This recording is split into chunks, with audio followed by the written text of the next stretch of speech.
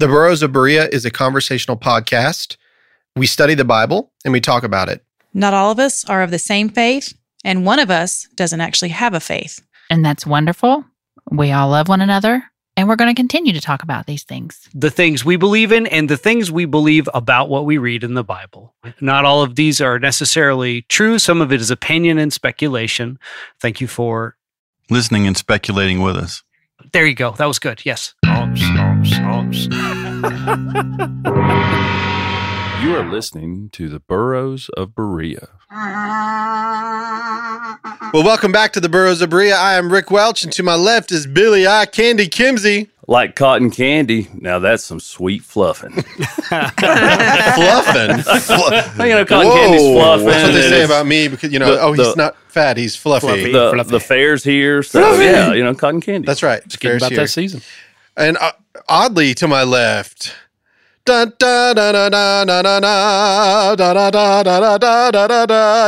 the Annihilator Lewis. Hello. I don't even know what song that was. Was that like a circus song? Yeah. It was. Cherry, the Lion Tamer. No. And Sarita, the Edgerton.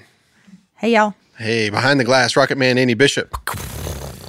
Big Daddy Carter. Oh, yeah. By the way. Did you hear the stereo? Yes. Okay. It hasn't come out. These guys they've heard it by this point, though. The one in stereo is wild.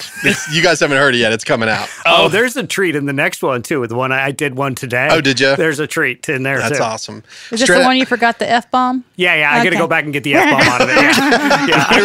I realized there's an F-bomb, an extraneous F-bomb, and the one I didn't even mail it to you yet. Anyway, sorry. Yeah, straight out of Compton, Ralph Hicks. Represent. And even though this isn't a holiday edition, we haven't heard from her in a while. My wife, Holly, is here. Hello. Hey. Yeah. Hey. The special reason that she's here is because we have a special guest today for our next testimony episode. My wife went to college with him at App State, and I learned about App State after they beat Michigan. Is that all on your phone? Is it too soon to say go? Do you do all that on your phone? Do all what on my phone? The college. Wow. Hey, I wasn't there. Yes. App 2 State. out of 3 ain't bad. App State, yeah.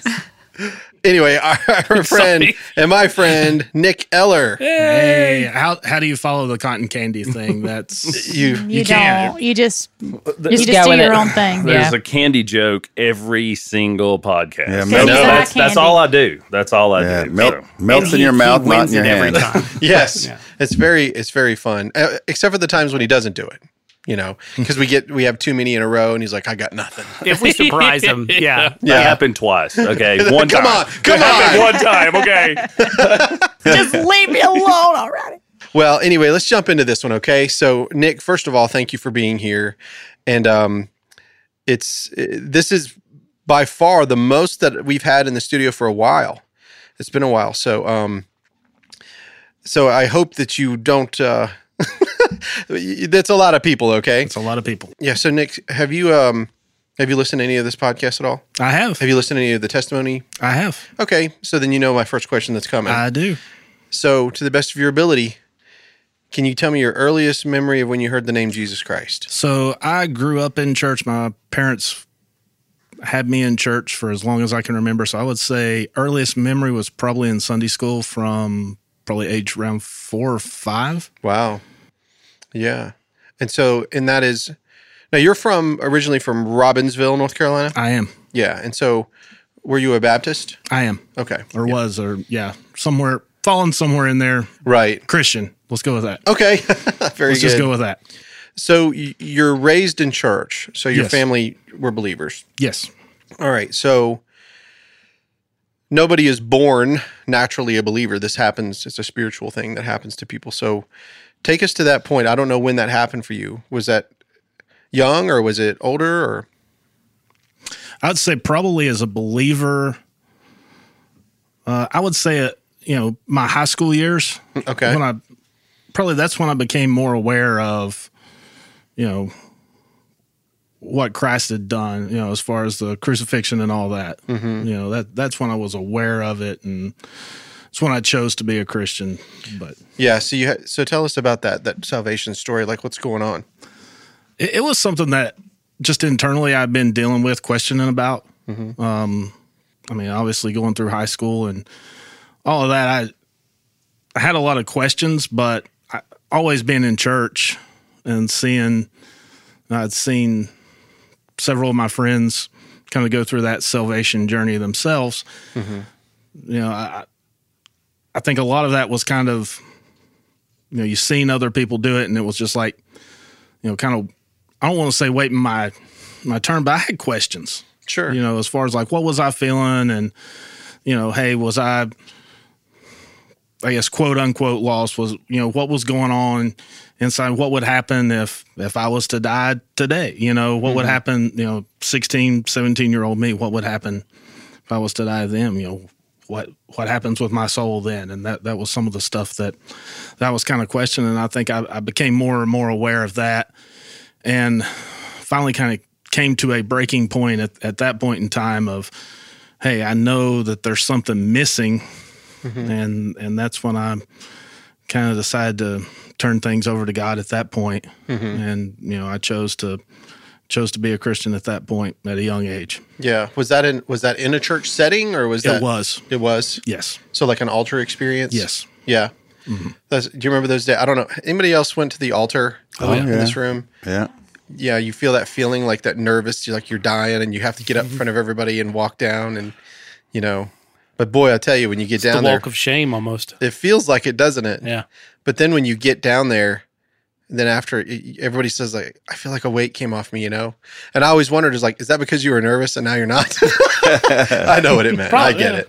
Well, I like that he said it was a choice. It was, you know, when he chose to believe. Yeah. That's a choice I can get behind. Mm-hmm. Sure. And then I think, now, Cherry, you had a salvation experience in the pew. Mm-hmm. Right? And so did you, right, Sarita? Your husband led you. That's correct. In the pew. That's correct. How about you, Billy? I was in church, yeah. You were in church? Yep. Was it your husband? Experience? No. Okay. Was it your what? So was it your husband? Yeah, that's the podcast after this. Did your husband lead you to the Lord? So, and yours too, Holly, you went, it was an altar experience? Now, Ralph, were you a little bit different, right? Because for you, this was about taking communion for you. Well, yeah, I was raised in church, but yeah, for me, I was sitting in the pew, and the Lord said, "Come on up to receive Holy Communion," and I was scared to death. And it's funny. I was just telling somebody about this yesterday. When I got to the end there, I didn't remember exact because I'd just become an altar boy, so I hadn't been watching people from the front to see what they do. So I took a step to the left out, and I turned around and I looked at the person's face in front of me. They said, "Amen." They closed their eyes, put their head back, and stuck their tongue out. So I said, "I can do that." So I was next up. I said, "Amen." And that was it. That's funny. Yeah. So Nick, you're in good company in here because a lot of people have had that similar experience. So what changes? Like for you, you're a teenage boy. You're obviously you're curious at 16, 17. There's a lot going on. So take us from there to now. Like tell us a little bit about your life and what it was like once you first became a believer. So I think what a lot of people probably experience early on, right? Like it's easy. Mm. You know, it's easy to live that life early on. And for me, I felt that, you know, it was easy to stick to those values and things like that. And then life happens. Yeah. Right. So that was 17 years old, turned 40 years old in July. Mm-hmm. And I have lived, I would say probably somewhere in my mid-20s was probably the onset.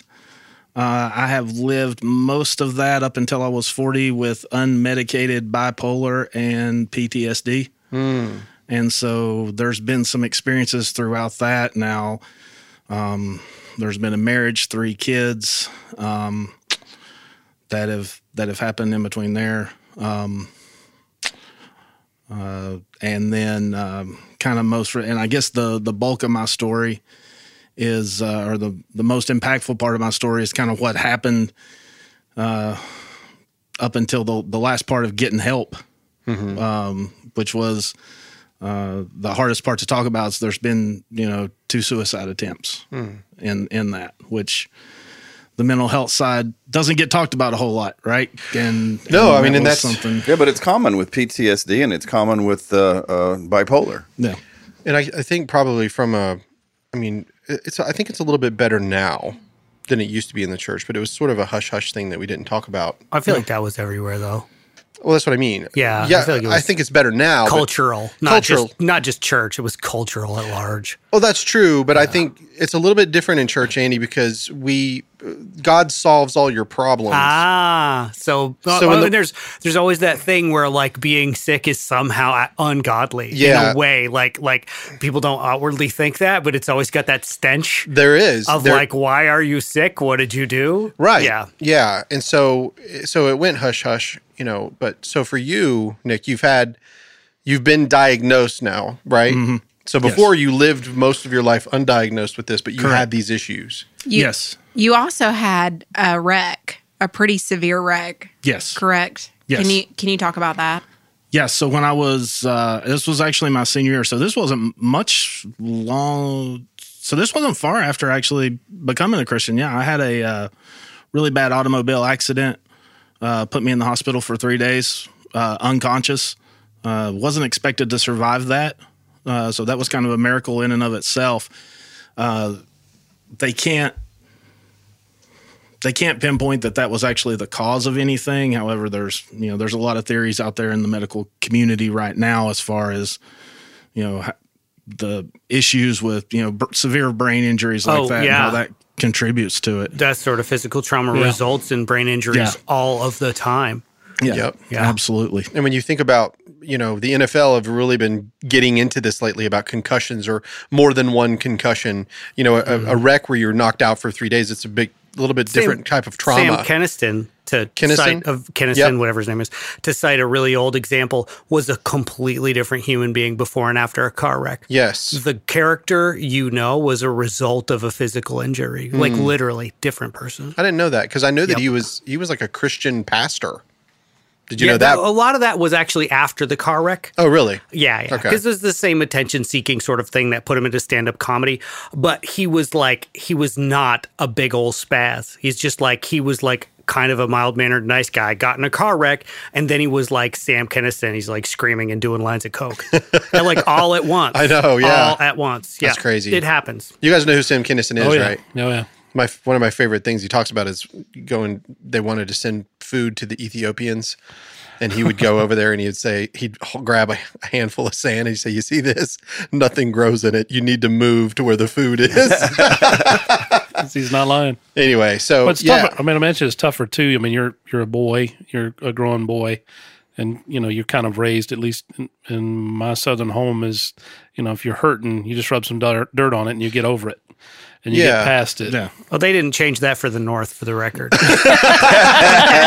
And my daughter's just the same way. You rub some dirt on it, you'll be fine. Yeah, really? Yeah, just shake it off and move on. Well, it was something, for me, and this isn't saying anything bad about anyone else. That was in my life at the time.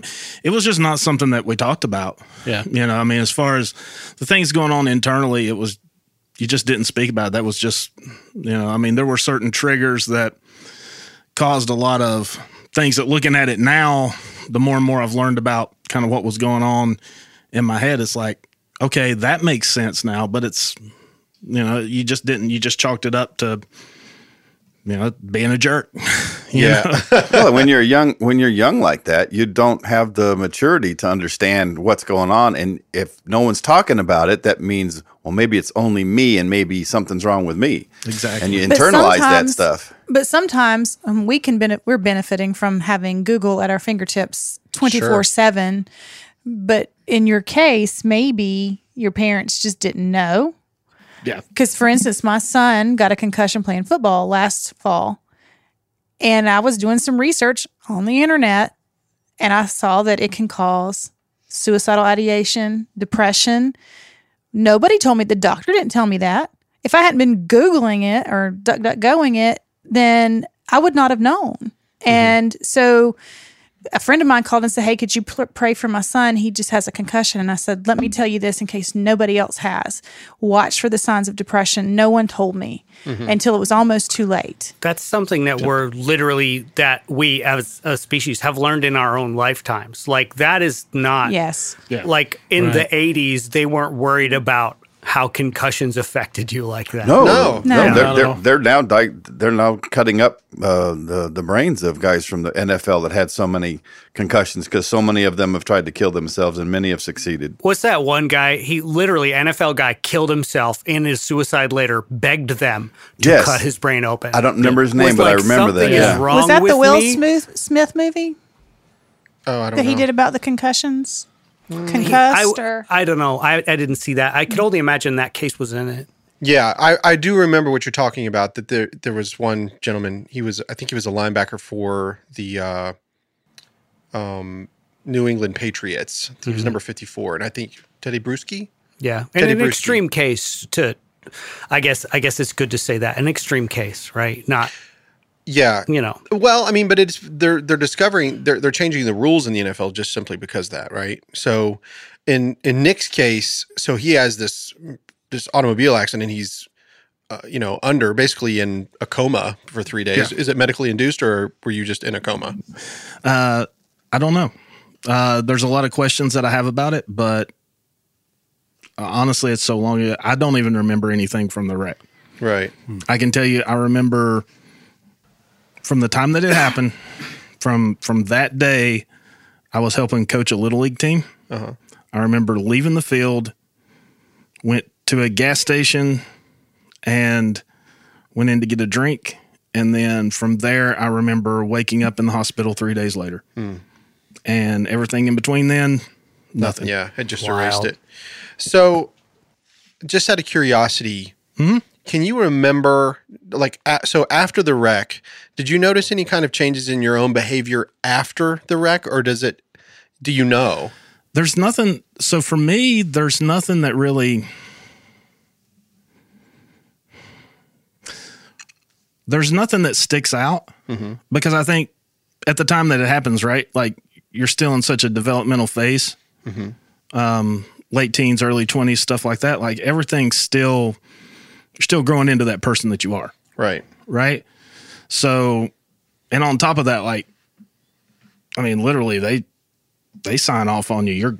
You're out the door, the doctor. Yeah. Right. And there's like where we're at, there's no go seeing a psych doctor or anything like that. They're just, you're on your way. So, and head injuries and the things like that. Like we're not talking about that stuff at that time. Yeah, they're just like, hey, we saw that you weren't bleeding, so if you could free this bed up.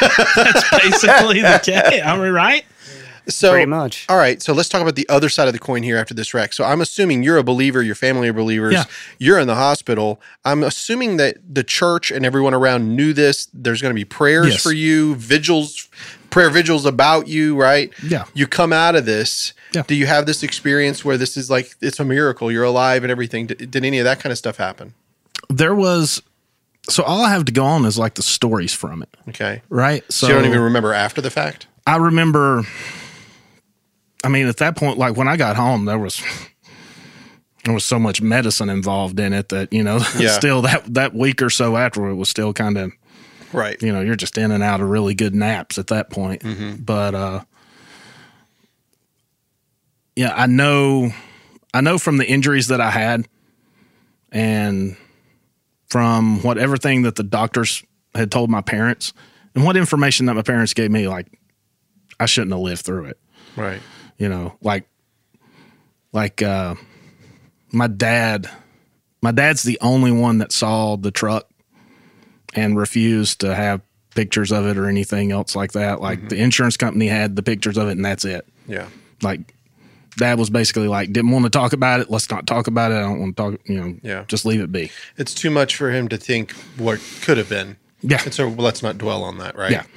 All right. So we've been kind of talking about the wreck as if it had some sort of an effect on you, possibly for bipolar. I guess nobody knows, right? I think that sort of stuff is difficult to say all the time. Frequently, it is difficult to directly attribute stuff like that. Yeah. Right. I mean, I guess we could say that it's possible, but we don't know for certain. So take us from that point now. You, after the wreck, you are living your life. You decide to get married. You start having children. From the point that later on in life, when you got diagnosed pretty recent, right? Within the last year or so? Within the last, 5 months? Okay. So probably within the last 5 months. So you've been undiagnosed this whole time. Yes. That's rough. Yeah. So you're That's living, rough. it is rough because and I know people that are undiagnosed bipolar. I know they are. And it's brutal. I feel so bad for them. They suffer. And you think that when you try to tell them, you think I'm crazy and all that. And it's like, no, that's not what I'm saying. It's you're suffering. You just don't realize that you're suffering, So tell us, so you're a believer. Are you still in church? Yes. Okay. And so you get married and you're having children. You're still in church. Yes. Okay. But you have all of these things going on. Like what's happening? You're undiagnosed, but what's happening in your mind? It's really the easiest way to explain it now, having finally getting some treatment now that's like everything's working. The best way to describe it is take the simplest feeling that you have, like the simplest emotion that you have, and then turn the volume all the way up to 10. Mm-hmm. All right. So and I'm trying to think of just some way to compare it, but Just like every little wrong is like an epic. exactly, you Yeah. know, Yeah. I mean, Or it can be the other way, right? It could be like one little good thing. and you're just like so excited. It's into the euphoric state almost. Yeah. But every wrong is also like the worst thing that's ever happened. there are times, so I would experience it. There wasn't much of a consistent baseline is the easiest way to, like, I couldn't go through long periods of time where I was just even keeled. Mm-hmm. Right now, in the last 5 months, I've been as even keeled as I've been in a long time.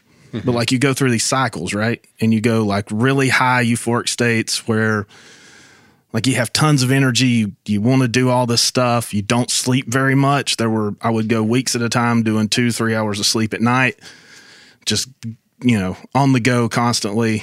And then you hit these depressive states where weeks at a time, all you want to do is sleep. You don't want to do anything, mad at everything in the world. And it's like every little thing's a trigger, right? Mm-hmm. And then it's just like the littlest things get you. So like, I drove 26 today, y'all. Interstate 26. I'm 26. I'm feeling you. So Me too. I can tell you the treatment and the meds are working, y'all. It didn't flip out. So, but, I mean, the little things, like now, they don't bother me that much, right? Mm-hmm. But when you're going through that, I mean, I'm not going to sit here and say that it cost me my relationships. I mean, it's changed what life is like right now. Mm-hmm. Won't go into too much detail on that, but I mean, as it stands right now, like, and I don't mind talking about, I mean, anything's fair game, right? But I mean, it's caused me to have less time with my kids. It's caused strain on so many relationships, and I didn't know any better at the time. There for a while, it strained my faith. Mm-hmm. But in what way, though? How would you say? I question why, honestly. Yeah. I mean, if I'm just being completely honest, because Why you? Like why you have it?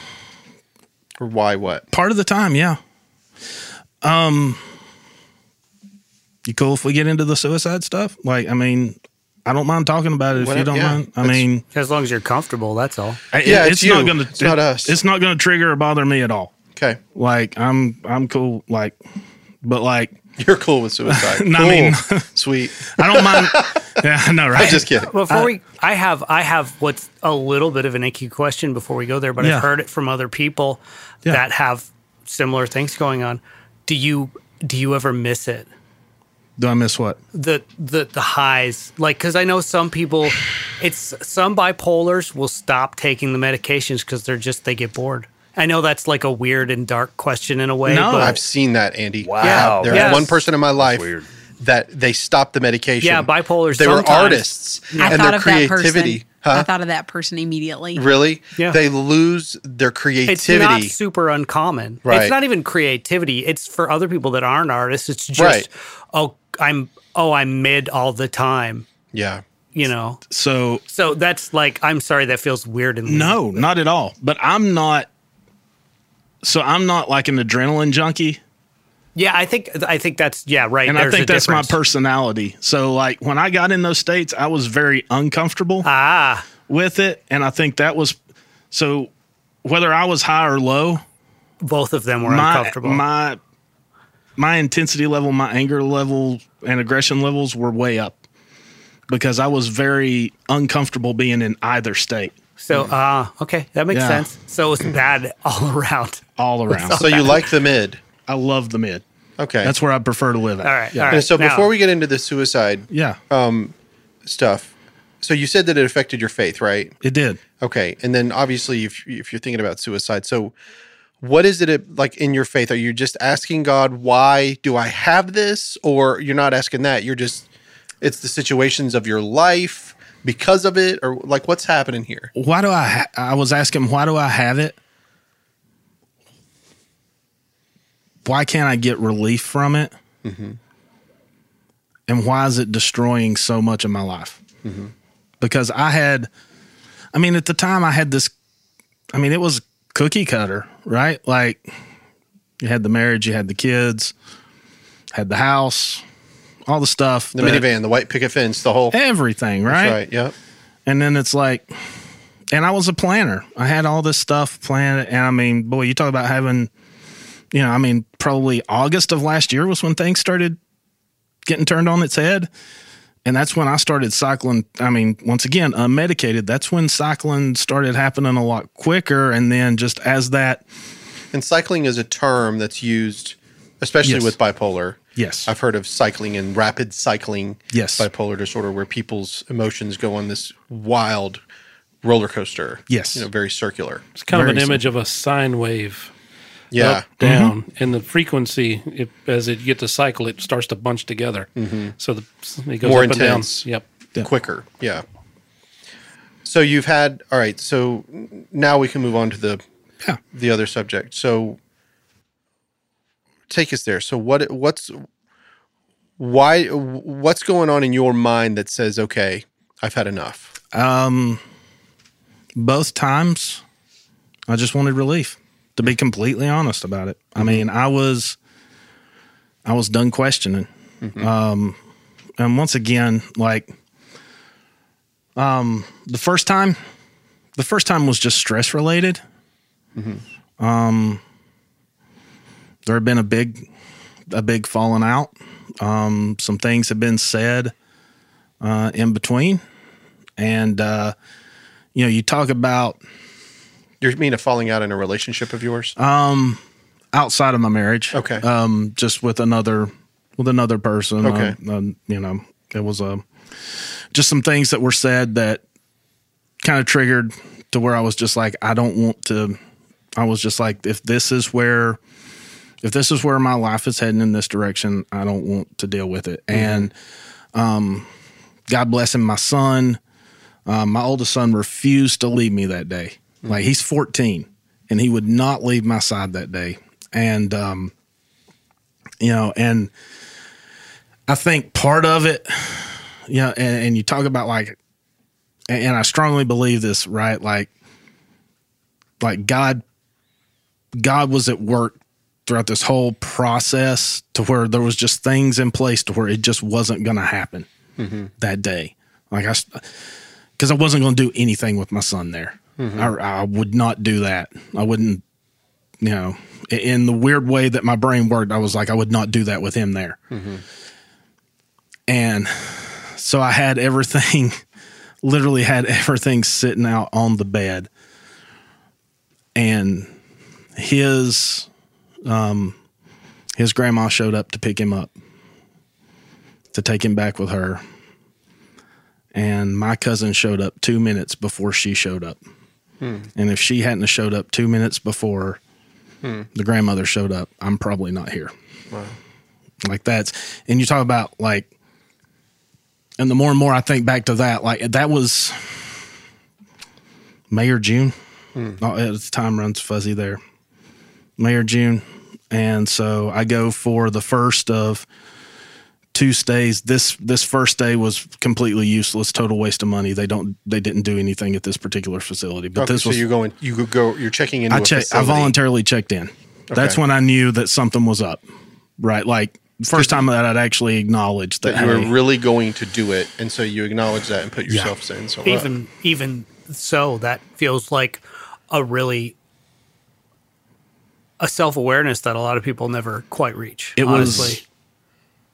If it wasn't for, I sat there and probably spoke with my cousin for probably 45 minutes to an hour. And she talked some sense into me. And, so I went and checked. I didn't know fully what I was getting into. Right. And so I went and checked into the ER, and, it wasn't, I will say it is not a great or glamorous experience by no means. Yeah, I think we all are at least vaguely aware of how terrible the mental health system in the United States of America is. But it's bordering on pathetic. It was not a good experience at all. But that particular so I went to the ER there. They sent me to a facility in Knoxville. Was there for 7 days. Not much happened there, to be completely honest with you. They diagnosed me with they didn't even really diagnose me with anything other than depression. Okay. Gave me some antidepressants, basically upped my antidepressants, sent me out the door. So they immediately give you something to ingest. Basically. To alter your state with very limited diagnosis. Yeah. And guess what happens? I'm shocked to hear that. Yeah. Guess what happens when you give somebody with bipolar antidepressants? They want to kill themselves. It makes you cycle faster. Yeah. Really? Yes. I was not aware of that. Yeah. It picks you up. It's like speed almost. Yep. It amps you up. Yeah. So, I mean, obviously this is, for you to know that, so there's other facilities, but so is this, you were in an ER, so you were in a hospital? Like a regular hospital, or were you in like a treatment facility? So I went to the ER first, and then they basically put you in a hallway. This particular ER put me in a hallway, let me sit there for about a full day, and then ambulance comes and gets me and takes me to psychiatric hospital. Do you have anybody talking to you at this time? Not much. No? Nope. So there's no counseling really? Nope. Oh man, ERs are not built for that at all.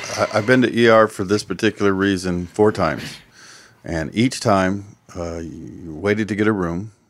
Not for yourself. No. Okay. Waited to get a room, and then you wait anywhere from 6 hours to 3 days to meet with a psychiatrist because there aren't enough. 6 hours to 3 days. Yeah. Yep. The first time we waited 6 hours, and the other times one was a day. Well, I told you guys about it when I came back from those. One of them, we were there for 3 days, and they finally wanted the bed, so they kicked us out without, they said, we're not going to do this, and we're not going to release you. Oh, by the way, we need the bed, so you're out of here. And we couldn't get the help we needed. Wow. Yeah. So this first stint you go in, it's pretty much a waste, and they actually diagnose you incorrectly, and they give you the wrong medication, which actually makes it worse. Yeah. Okay, so then at this stage, now you've got people in your life. You've got a job. Yep. You've got family. Yep. You've got your close family. Mm-hmm. And then of course your parents, and then the parents of the, you know what I mean? Like you've got cousins. Everybody knows, right? So now you've done this. Now, of course, I don't know the total story, but I've seen other people go through this. There's like a stigma that comes along with this. If you're the kind of person that's willing to go and check yourself into a place like this, that people will begin to think in a negative way because, well, there's something wrong with him, right? Yeah. Did you encounter any of that? There were people that started, how would you put it? Making space. between Making me and space, them. yeah. You know, I guess that would be the best way. Putting distance between me and them. And using that as an excuse for it or whatever? Or I was would the reason? assume so. I was not being told that. But at the same time, though, and I'll use you and Holly as an example. I had people that, was getting close to again in my life that, I mean, like I said, I think God put y'all back in my life to help me during that time, because that's when we were talking and, our friendship was getting close. I just knew you as the weird sock dude. Like, that's all I knew. I'm glad I got to know you. We'll talk about that later. Sorry. That's a story for a different podcast. So you got some help, Yes. and now you're on the correct medicine. How has that affected your relationship with your kids and your wife and You just family? fast forwarded I know, a lot. that might man. be a big You jump. fast forwarded there a bunch, buddy. But that's good. Hold that question and answer his question after this part. Yeah. So, in between 1 and 2, you've got all of these things going on with Yeah. your people, your kids, Yeah. and all this, right? So, take us to that second stint. So you've already had this idea, and then you're Yeah. glad that you were talked out of it. Your cousin, thank God, your cousin was there, right? Yeah. But yet it comes again. Comes again. This is because you are still undiagnosed. Stronger. Yeah. Come stronger next time. Okay. Right? Because if it doesn't happen the first time and things just get left alone, I mean, Or possibly exacerbated with the wrong medication. exactly. Which it's so hard to find the right medication for people anyway, sometimes even when you're going in the right direction. Exactly. So, so this time is 40th birthday, believe it or not. Just going into, just to give a generalized overview of it, I was not in a good spot. I was not in a good headspace. Everything's falling apart around me. Right. I was convinced that I was losing everything.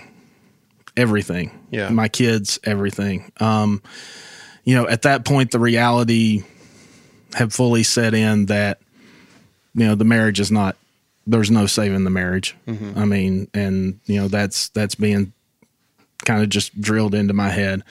The unfortunate thing that I can say from my own experience in my first marriage was that if you go undiagnosed for a long time, you're acting as you would consider normal, and your normal may not be normal for everyone else. Exactly.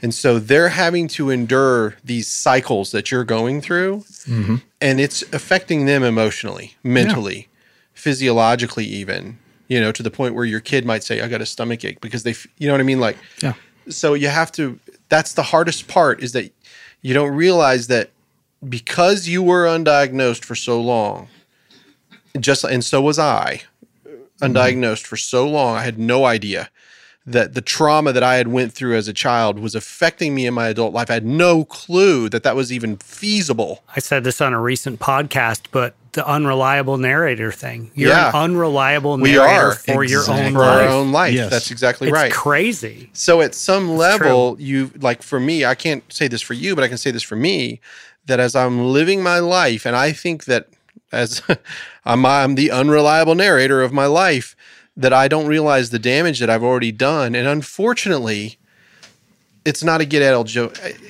free card whenever you get the diagnosis. No, you're right. You still have to live with the consequences of the actions that you have. And that's the worst part, which would make you want to cry out, God, why am I this way? Yeah. Right? Look at this. I've lost, I remember I had those moments too out there yelling at the sky, like, why am I like this? Why have I destroyed this relationship? Oh, exactly. Exactly. And I was there. Like I said, my 40th birthday. And I mean, it was literally, I raided the medicine cabinet, tried to ingest anything I could get a hold of. I had a bottle of whiskey at the house, tried to drown it down. I mean, and I just remember sitting there in the living room and just a handful of stuff. And I was the last thing I said was, I'm sorry. And I just threw it all in my mouth. And I went and laid down, and I remember falling asleep, and I woke up, and I've never been so mad to wake up in my whole life. Like, that's how far off I was. And, thankfully, Thankfully, my support system, my aunt, you all, had one other friend was there to support me, to help me get through hell. Like I say, my emergency contacts, right? Like, every day since, we went, I finally got the right help, right? Finally got in the right place. Did have to go back, do the emergency room thing again, went to a different facility this time, got the right diagnosis, and they had therapy sessions during that. Honestly, I'll get to the question that you were talking about right now. I don't mind saying I get to see my kids 1 hour a week is what I get. I get supervised visits right now because while I was in treatment this last time, some things were put out on me just because of what had happened, and wasn't. It's the snowball effect. Yeah, it was the consequence. Happens. It was the consequence of my actions. Right. And but it feels like it's all raining down on you. It does, but I mean, it is the unreliable narrator. Yeah, it exactly. Keeps coming back, Andy, just like what you said. So couldn't go home. Parents put me up in a hotel for a week. Came over and stayed with Rick and Holly for a couple nights. Went and because I needed to be back in Knoxville for some things. Spent a little time in my car for a week. I see my kids for 1 hour a week for supervised visitation, just because that's what is agreed to right now. Well, now that you have the treatment and diagnosis and everything, hopefully that'll turn around, and the powers that be will look at that and that's the thing about it though, like where I was at, if I had kept on going, like without getting the help or anything like that, this is not for me, this is about, hey, I'm on now in the best shape that I've been in a long time mentally. This is a journey in progress. I'm not done by any means, right? But if I didn't have the right people, if God hadn't put the right people at the right times, I'm not here. I mean, the people in your life, like your family and everybody, they're relieved that these two right here, that you're getting treatment, have been amazing. Yeah, my family's been really supportive of me. Reconnected with God through this. If you don't mind me asking, how'd you connect again with Holly and Rick? If Phone that's call. Okay. Oh, really? Okay. Phone call. I was thinking she Facebook. reached out to you, or you reach out to Holly? I reached out. Okay. We've kind of had that. It's like, pretty much. That's kind of how our friendship has been. It's been we may talk every day and then not talk for 2 years, and then randomly one of us will call the other, and we just pick right up where we left off. We were on a trip. I remember I can't remember where we were going, hon, but seems like we went through Knoxville. Where were we going? Yeah, that's when we were doing the movie. Oh, that's right. Nashville. That's right. When we went to Nashville for the movie, and we were going through Knoxville, and she was like, I need to call my friend Nick. And I was like, what? Who? She's like, he lives here. Nick, my friend from college. Is like, oh, the sock guy. We'll get to it later, I promise. I'm not going to leave you hanging. The teaser. Yeah. You notice what's right next to you, right? Look at that. Bam. Look at Eye Candy's feet. Eye Candy's bare feet. We'll talk about this later. Yeah. So, all right. So, Do I Nick, need a listen. So, from what I'm hearing, okay, yes, you have supervised visits, but you get to see your kids. Yeah. And so now you know that prior to, if something had not have intervened, that your kids could have witnessed something happening to you. They could have.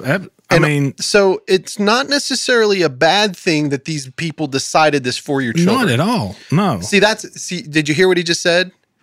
Not at all. Right. That is the road to recovery. Right. Because if you're lashing out in anger, like, you sons of bitches, you're keeping me away from my kids, and I would feel that way. And a lot of parents can justify that feeling. Absolutely. Yeah. But for him to say that, that's saying, okay, now I know. Yeah. I've got to get dad's got to get better. And if dad can get better, then I can be dad. Right. Yeah. I mean, that's awesome. I look at it as, and this is Well, And yes, I did telling say some- sons of bitches on a Bible podcast. But I mean, like for me, it's the 1 hour. I mean, honestly, for me, it's the best hour that I get during the week. Yeah. I mean, it is my best hour. But that 1 hour that I get now is better than the week that I would have with them if I was going untreated. Right. Like, I mean, in all honesty, I agree with you. And after my divorce, seeing my kids for a couple hours we'd go to the park and just hang out and do whatever. And I'd go home and there'd be nothing to do and I'd be bored and I'd be this, but those looking forward to after work, getting to see them for a couple hours. And then, that was great. Yeah, I mean, it really is. It's the highlight. I always I tell them when I see them every Saturday, I'm like, this is the highlight of my week. Yeah. Right. And I mean, and it's not like it's something that's uncordial or anything like that. And there's no ill will. I mean, it's just, this is what needs to be done to get better right now. Yeah. So Can I ask a question? yeah. And for anybody that's listening that may be struggling with something where they don't seem like things are going right in their life, like you were dealing with, that were unmedicated, can you maybe talk about a little bit when you were reaching out and you had friends that were at least responding to what you were talking about because they had an emotional connection with you. But when you sit in front of a healthcare worker and you're trying to talk to them and you're trying to explain to them because they only get like 15 minutes of you. Yeah. Can you talk about how you were able to convince somebody to help you with the right treatment? Well, the first time I didn't do very well at it at all. That's understandable. I mean, I think first it's about getting in front of the right people. That's true. And just general family care doctors are probably not going to be the best. I mean, it would be best to get them to refer you to there's someone. Definitely steps and processes. I would say if anything, because I'm the part that one thing that you said, why me? Mm-hmm. And there's I don't know, and we kind of go back to the chosen part a lot in some of our podcasts. We talk about them. Do you remember the discussion? I don't know if you've seen it, but I know Rick has, and some of us have had the Barabbas conversation with Jesus. Because Barabbas had an issue with himself, and he wasn't healed. Mm-hmm. Oh, Barabbas? Was it Barabbas? No, it was Barnabas. Was it Barnabas? Oh, you're talking about one. Yeah. Okay. So are you talking about one of the disciples? Yes. Little James. It wasn't Little James. The one that wasn't healed? Yes. So he comes to Jesus because he wants to be healed, and then Jesus doesn't heal him? Yes. He talks That's Little James. That's Is it Little James? Mm-hmm. Sorry, I got the name wrong. Yeah. Really bad with names in We general. haven't met Barabbas in the Chosen yet. Yeah, So sorry. we didn't get the early view on the season there. We're not that special. So Little James goes to Jesus and talks about his condition because he sees everybody around him getting healed. Mm-hmm. And in your situation, you'd be the same way. Mm-hmm. Why? And then one of the questions I would ask is because you were tired of asking why, is because did you feel like you weren't getting any answers? I think part of me was just. How do you know when something's wrong with you? Well, you're asking. Well, I mean, you look at what's going on around you. Once you've had like a literal emergency, right? But before that point, Yeah. that shit just looks normal, man. Mm-hmm. Like your life looks normal to you up until that point, but there's a lot of ground to cover before a suicide attempt, and it all frequently just looks normal to people that are living it. Mm-hmm. Right? So it's a difficult question. I'll be honest with you. I put too much confidence in the wrong people. That can happen. And so I was getting the wrong feedback? I was getting the wrong diagnosis, or I was getting the wrong medication given to me. I mean, to be completely honest with you, like, hey, here's antidepressants, take these. How long were you on those? Off and on 7-8 years probably. Wow. Yeah. I would take them, start dealing with the cycling, and then take myself off of them. So Little James has a conversation with Jesus. Now, the whole conversation in that story is speculative because it's not recorded in the Bible. Mm-hmm. But he comes up and asks Jesus, why haven't I been healed? Because Jesus has healed in Samaria, Yes. Samaritans, and goes on and Yes. on. And then he starts healing all kinds of other people. And close friends. But little James is the disciple, and he still has this gimpy leg. Yes, he does. And he wonders, why haven't I been healed? Why haven't you? And part of it was he never asked. Mm-hmm. He never asked. He was afraid to ask. And so when he talked to him, and Jesus' his response was as perfect as it could be, was that in order for you can actually be a better servant working through what you have, improved to other people with the same condition of who I am. And you can get past it. In fact, Jesus tells him that he will never be healed. He did. Jesus tells him that you won't be healed on this side. Not this side. And which makes him cry, right? Yes. But that's a good. I'm glad you're bringing that up. So we comfort those with the comfort that we've been given. Yeah. Mm-hmm. So we help others with the help that we've been given. Mm-hmm. And I think that's kind of where you're going with that. I'm going with that because I'm asking for somebody that's listening and maybe dealing with something that you've struggled with. And when they sit in front of people that can help them, how do you explain to them what's going on so that where you're at now, you can help them ask maybe the right questions? Yeah, I would say honestly, let in with honestly. Honesty is the biggest thing.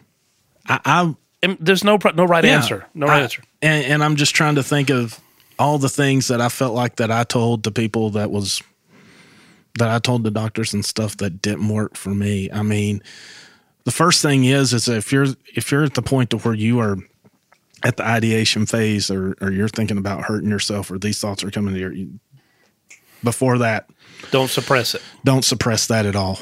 That's not that's nothing to play with because from my own personal experience, that's a very short walk off a cliff. When you opened up in that realm to the person that you were talking to, did you see a change in them to help you better? It got quick. Awesome. I mean, you can tell the difference in their face. When you start talking about that stuff, the whole mood in the room changes.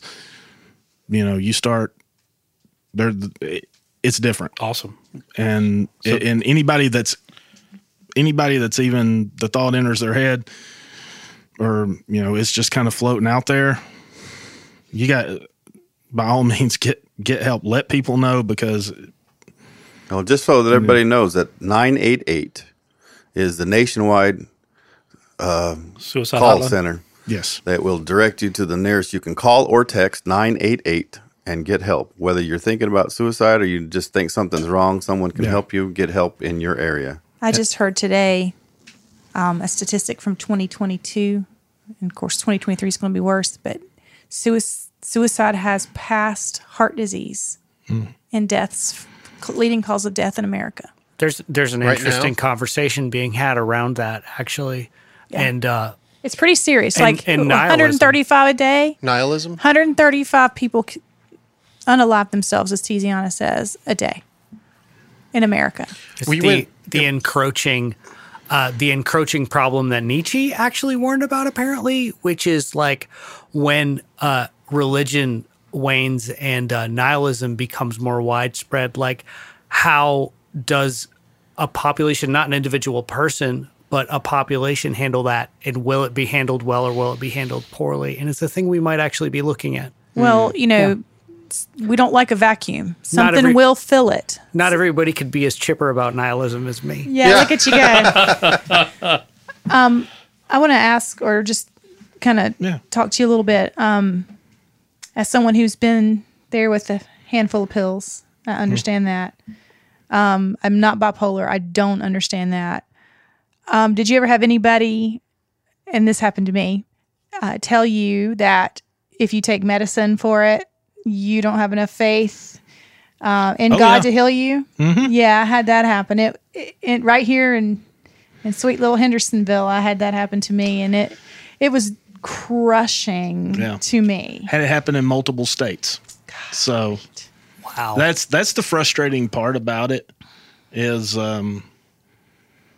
my thoughts on it is that we've got doctors, we've got medicine here to help with that. And it doesn't make you weak. I was told that just because I said, well, 150 years ago, they couldn't see cancer. They called it consumption. So they couldn't see it in a microscope, but now they can. That doesn't mean in 150 years we won't be able to see whatever this is, assuming that we're still all around. Somebody won't be able to see what this is. No. To see. You didn't mean us. You meant the human race. Yeah, the human race. I'm not going to be here in 150 years. No, not me either. But I also want to stress that sometimes when you're down in that dark place and you're asking why, or even after you've come out of it and you're asking why, my husband looked at me one time and he goes, why not you? Why do you think that you don't have to suffer? Why?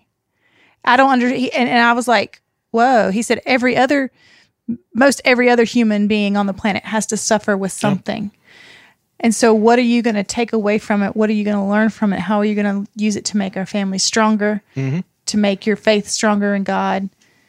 And so hopefully as Christians, we can come to that place. But when you're down there in that deep pit, it's hard to even see the light at the top. It's just so bad. Oh, yeah, absolutely. And that was the thing about it is it's so easy to, in hindsight, it's like, man, why wasn't I stronger at that point, right? It's, why didn't I have more faith at that point? But when you're in it,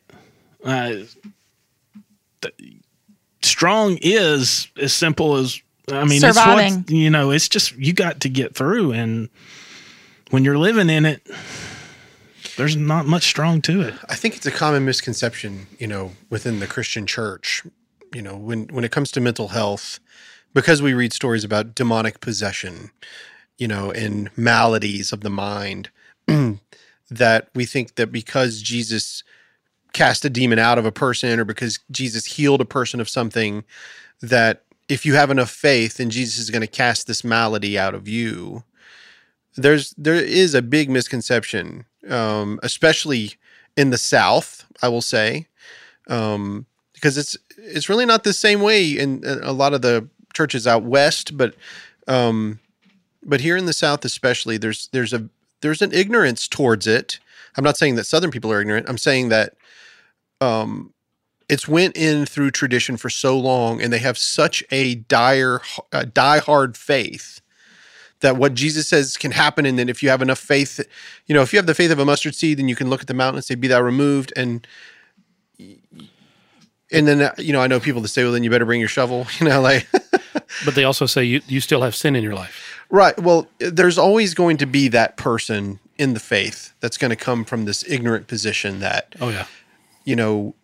that you could have a malady that could God fix it for you? Well, all of us Christians are going to say, yes. Am I wrong? All of us, we have enough faith to believe that, yes. Will God? Sometimes our healing is not on this side. But a lot of people say, well, will God do that for you? And so if you don't have enough faith, you're not going to say yes, right? The idea is that true faith is the evidence of things unseen, the substance of things hoped for. Right. So if you're going to show faith, then you've got to believe that God's going to heal you. You'll hear this in a lot of these faith healing churches, a lot of these churches, a lot of the prosperity gospel preaching that I hear, the people that I loathe entirely because they're taking advantage of people and that false hope. That's a part of the message. It is. Yeah. It is. And so to me, like when I heard Nick say tonight, no, it's okay. I totally understand. I'm glad I have the hour. And I'm like, right on, man. Like to me, that shows a sign of maturity and that you've gotten yourself at this, like in this, you're level-headed enough to say, okay, this is where I am today. I'm going to work with today. Oh, yeah. He's trusting the process. He's doing the work. Right. And to me, that's having faith in yourself. And I'm sorry, there's nothing wrong with that. Have faith in yourself. I'm glad you finally got the help. I'm finally got the right diagnosis. I'm proud of you. And you're not the only one that's got these guys in your corner because, Rick's been there for a lot of folks. He's listened to me several times. I've called him and said, hey, I just got to talk. And he's always, when I call to talk to Rick, most of the time he's like, I got to go. But a couple of times I've said, hey, I need to talk. And it's like he stops the world and listens to what's going on. So couldn't ask for better people. Yeah, really couldn't. Not to mention, I'm incredibly good looking. What can I say? From the back. Oh, wait. Did Holly say that? From the back. So, Nick, tell me right now, okay, so how is you said it improved your faith, right? So let's talk about that for just a minute before we wrap this up. What has it done for your faith? If I was to sum it all up, this whole years and years of all this and coming to where I'm at now, I believe, and I truly believe, God is so much bigger and is so much more encompassing than I ever understood. Amen. Because for the things that happened to me and to look at that, and all the different pieces that had to come together for me to even still be here. And you go back to the wreck and you go back to the suicide attempts and you go back to all that. There was so much more outside of me that I didn't have control over. Mm-hmm. Right? Mm-hmm. This was the right people in the right spots and the right things happening at the right time. Well, that's right. Your cousin showing up. Right. Waking up. I mean, you took all those pills. You were done. You were done. Pills, alcohol, you should have been done. And you woke up. You're crying out and he's standing right there. Yeah. I mean, no matter what I've done, God's been there. Yep. And, at the end of the day,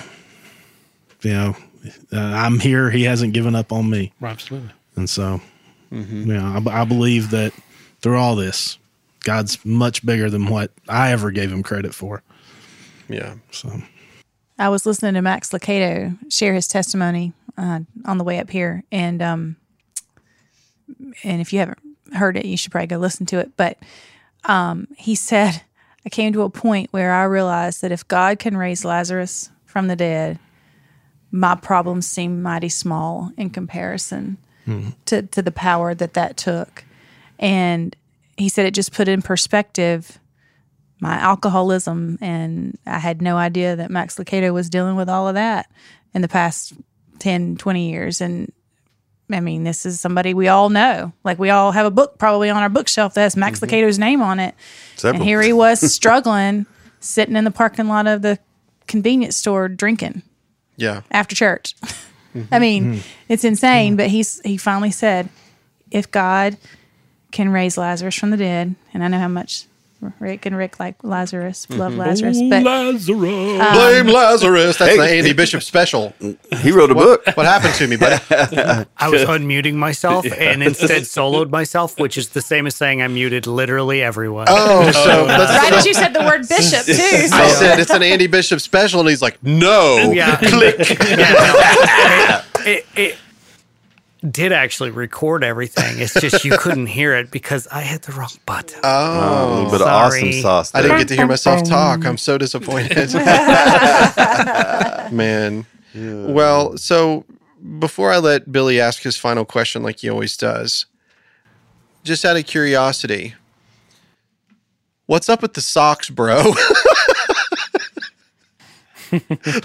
I gotta know. Here's the deal. So my wife always talked about it, and I'm like, what are you talking about? What is this guy? Let's hear it.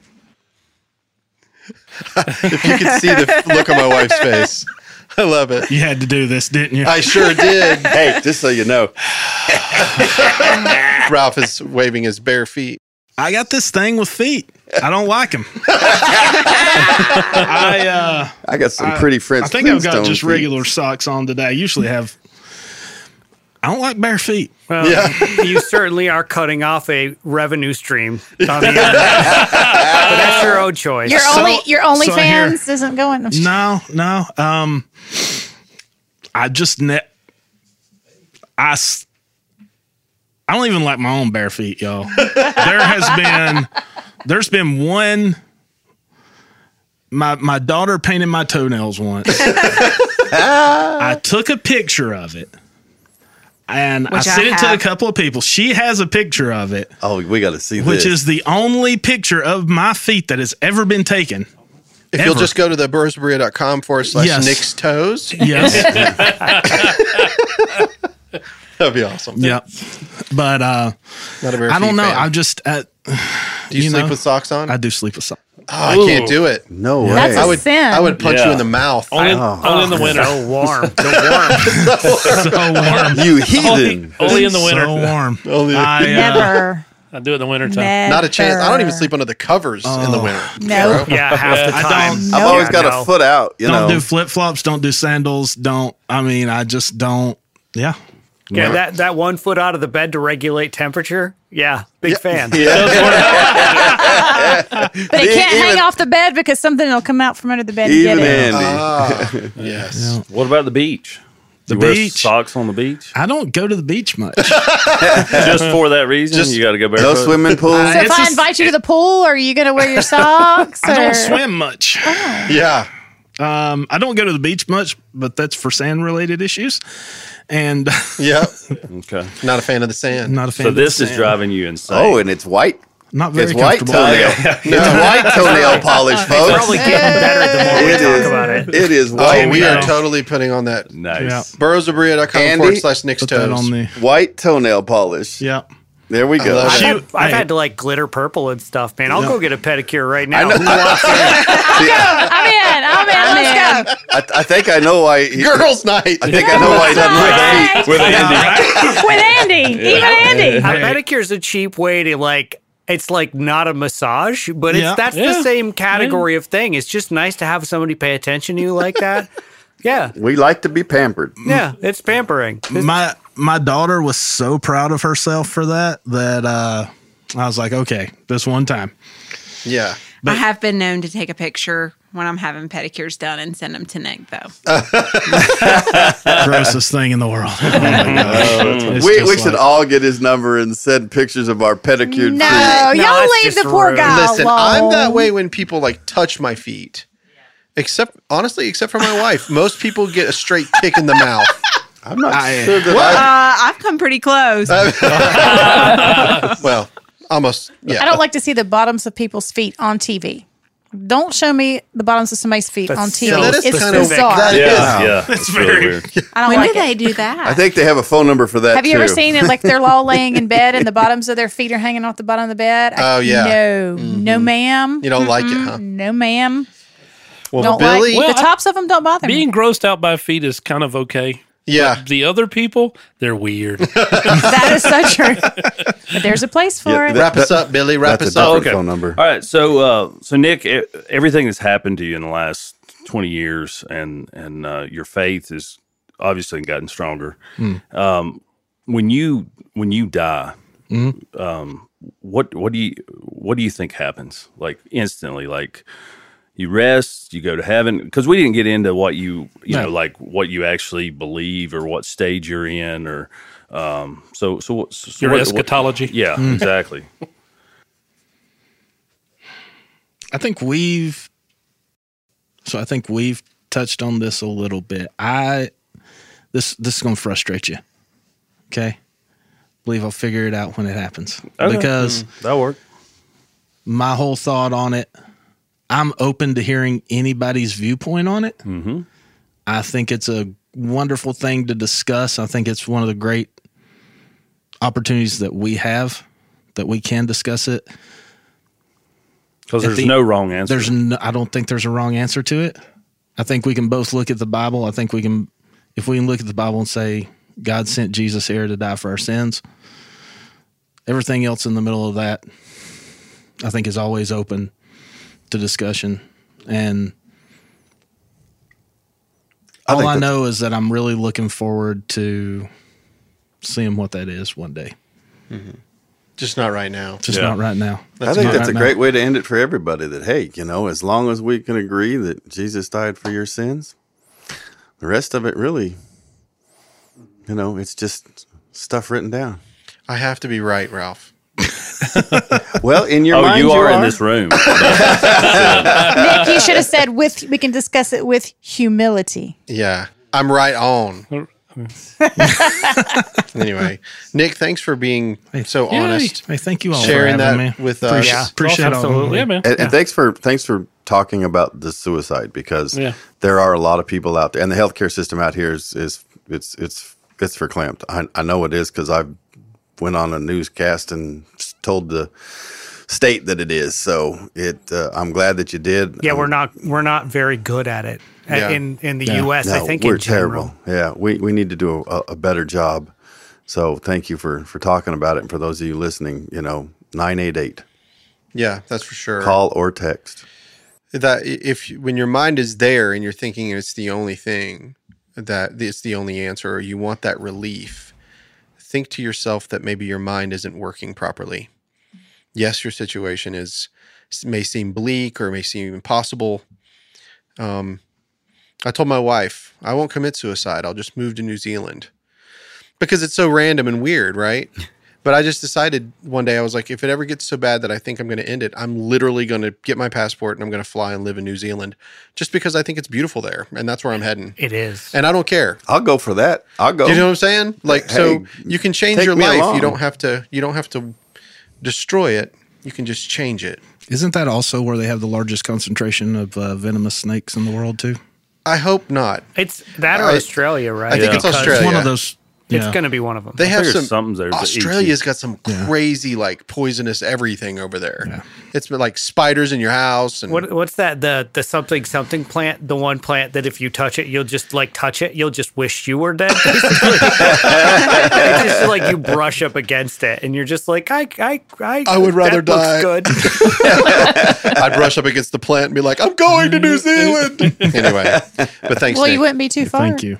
You're right. Hey, you could swim. I don't think so. It'd be worth a shot. I can't even swim across the pool very much. Billy. Good day, mate. Yeah. Jerry. See ya. Sarita. Andy. You bet. Rick. Yep. Thank you. Ralph. And my Represent. lovely wife, Holly. See ya. Thank you guys for being here all in the studio. And thanks, guys, for listening. And we will talk to you guys again next time on the Burros of Berea. Strip on the Peace Barbie. out. Bye, y'all. Later. A little Vegemite sandwich. Hey, guys, this is Rick from the Burros of Berea. Do you know how much blood, sweat, and tears it takes to make a podcast? None. But that doesn't mean that it doesn't cost a lot. And so if you guys don't mind, if anybody would like to give to help us with these episodes, it would be great. We'll put out even more content. And if you go to our Patreon page, just search for the Burros of Berea, you'll get extra notes, extra episodes, and it's pretty much free. $1 gets you a lot. Thanks, guys. Oh, that's what I didn't do. Oh, I bounced that. I was editing an episode earlier today. There's a place where I said fuck and I didn't edit it. Better get that. Little bitty accidente.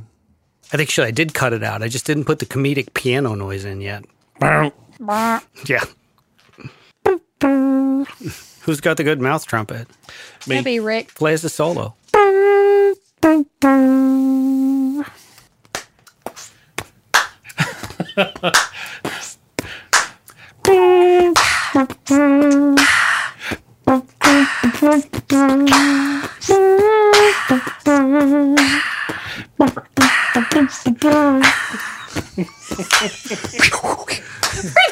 I was waiting for Billy to spit some fire. You just gotta reach back there and shake the thing. Shake the thing behind.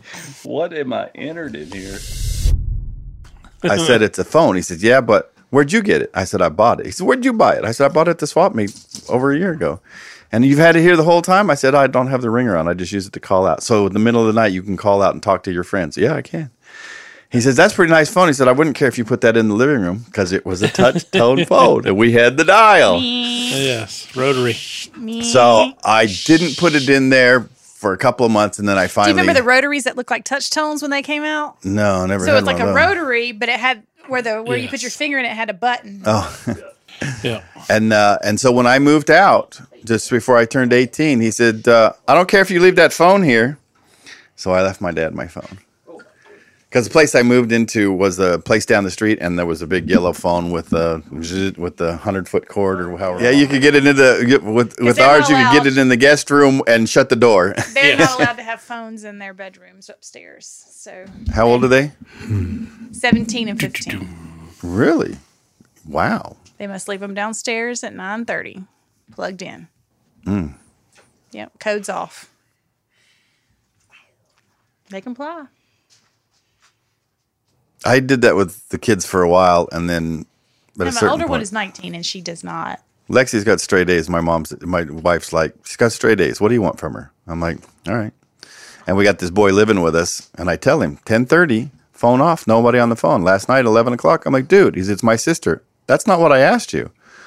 I said, I thought we weren't on phones. It's my sister. That's not what I asked you. Because I told him if he keeps it up, that will happen. He'll have to give her the phone 10:30 at night. And he was playing game on the TV. I'm like, dude, we're leaving for school at 7. It is 11. Turn off the TV. Go to sleep. Yeah, I used to never go to bed at 11. Tell your sister she can't call till after 10:30. That's it. I take a nap at 8:30 now before I go to bed.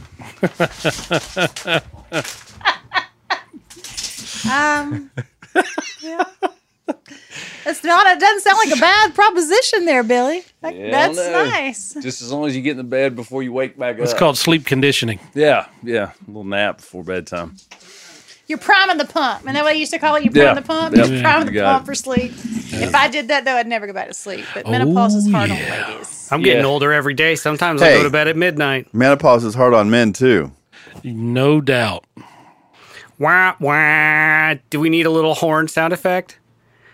Wah, wah, wah. Who do you think puts up with you guys? Around. She's going to yeet you out the door. Hey, come on, that's like she won't be the first.